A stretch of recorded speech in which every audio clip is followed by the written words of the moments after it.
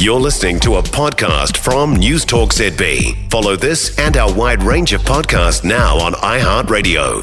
Morning, 7:07. So the government came to the university party yesterday to the tune of $128 million. We also get a commitment to a sector funding review. This against the backdrop, of course, of fewer students and job cuts. The Minister of Finance, Grant Robertson, was part of that, and he's with us. Morning.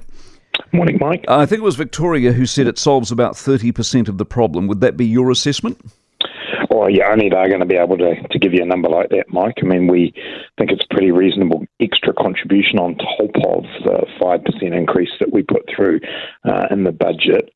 What we'd like is the universities who are currently going through those processes to take a bit of time to step back and see, what impact this has, knowing that there is the funding review coming as well. But ultimately, the system we've got is one where they have institutional autonomy, so they will make any final decisions. Are they good stewards of our money generally, in your view, as Finance Minister? Oh, look, overall, yes, but the reason I have that tone is that I do think there are some questions to answer at the moment about how some of the universities concerned have got themselves in the position they have. I think we can all see that domestic enrolments didn't reach where they had been forecast to be, but other universities have made, incremental decisions over the last few years, and the two universities that are in the media at the moment both have more staff now than they did before COVID.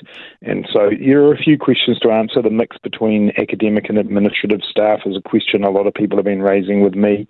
And so, I think there are questions to answer. It's not, not easy running any business or any organisation at the moment, but I do think, there are students and staff who are legitimately looking at some of the decisions that administration have taken and raising their eyebrows. Is part of the problem, this does go to your domain, that a lot of foreign students haven't come back here because they've gone elsewhere, namely to Australia, who chartered planes and got them in back early, and that's on you? I don't think so. I mean, certainly we're seeing international students returning, and I think next year, which is obviously what this funding package is about, we'll also see a significant further increase in the number of students coming back. Reliance on just international students, though, is probably a bit of an issue more generally for the system. We've got to make sure funding is sustainable with international students as part of the mix, but not as the big thing we're relying on. That means keeping domestic student numbers up. It means looking at other sources of income through research and so on. So I think, there's a mixture of things that universities can do here and that the government can do, but stepping up with $128 million on top of the 5% funding increase, I feel like we're doing our best. Are you bullish in general terms? So this funding's for a couple of years. Will things, in your or their view, come right in 3 or 4 years? We'll be back to normal?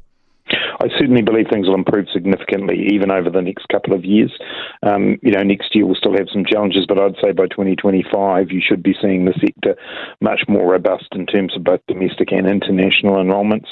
And in addition, the funding review gives us the opportunity to work out whether we've got the model right. And, I have a feeling there are quite a few changes we could do there. We obviously prioritised working on the Polytechs and some of the other big reviews we were doing, but this is one that I think is timely. All right, appreciate your time. Grant Robertson, Finance Minister. It is 10 minutes past 7. For more from News Talk ZB, listen live, on air or online, and keep our shows with you wherever you go with our podcasts on iHeartRadio. If you enjoyed this podcast, you will love our New Zealand Herald podcast, The Little Things, hosted by me, Francesca Rudkin, and my good friend Louise Airy. We focus on all the little things that you can do to make a positive impact on your life and to cut through the confusion from the health and wellness industry.